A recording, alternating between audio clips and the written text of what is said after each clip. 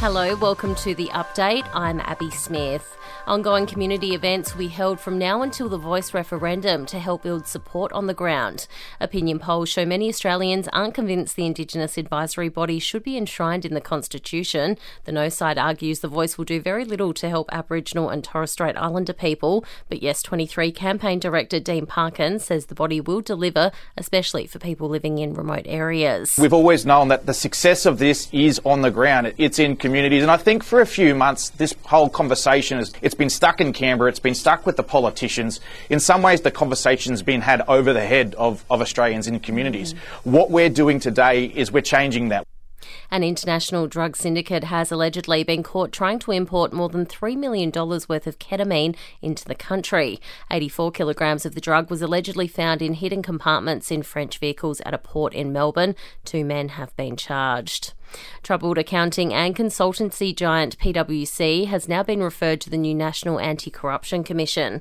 It follows revelations staff at the firm leaked confidential government information to clients. Australian Federal Police are also investigating.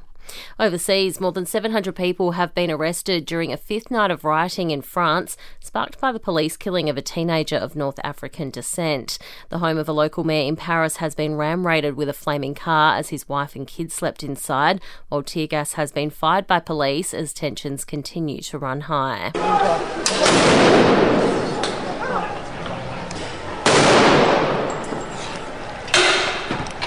Australians visiting France are being told to exercise a high degree of caution.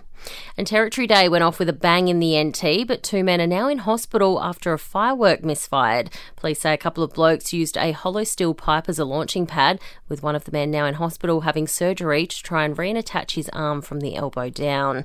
Entertainment and sport next.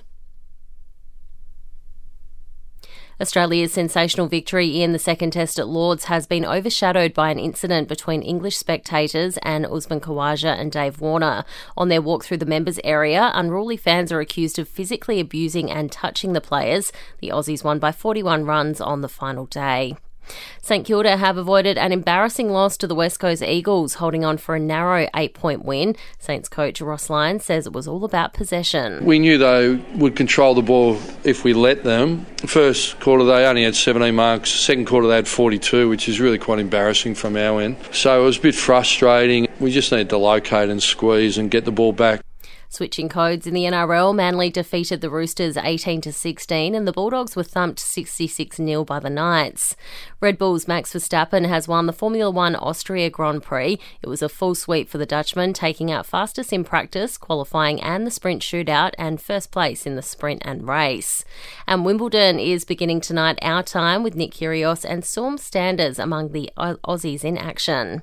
In entertainment news, there's been plenty of complaints over new Twitter rules over the past 48 hours. Owner Elon Musk announcing the social media platform will be limiting how many posts users could read per day, just 8,000 for those verified and 800 for those who aren't.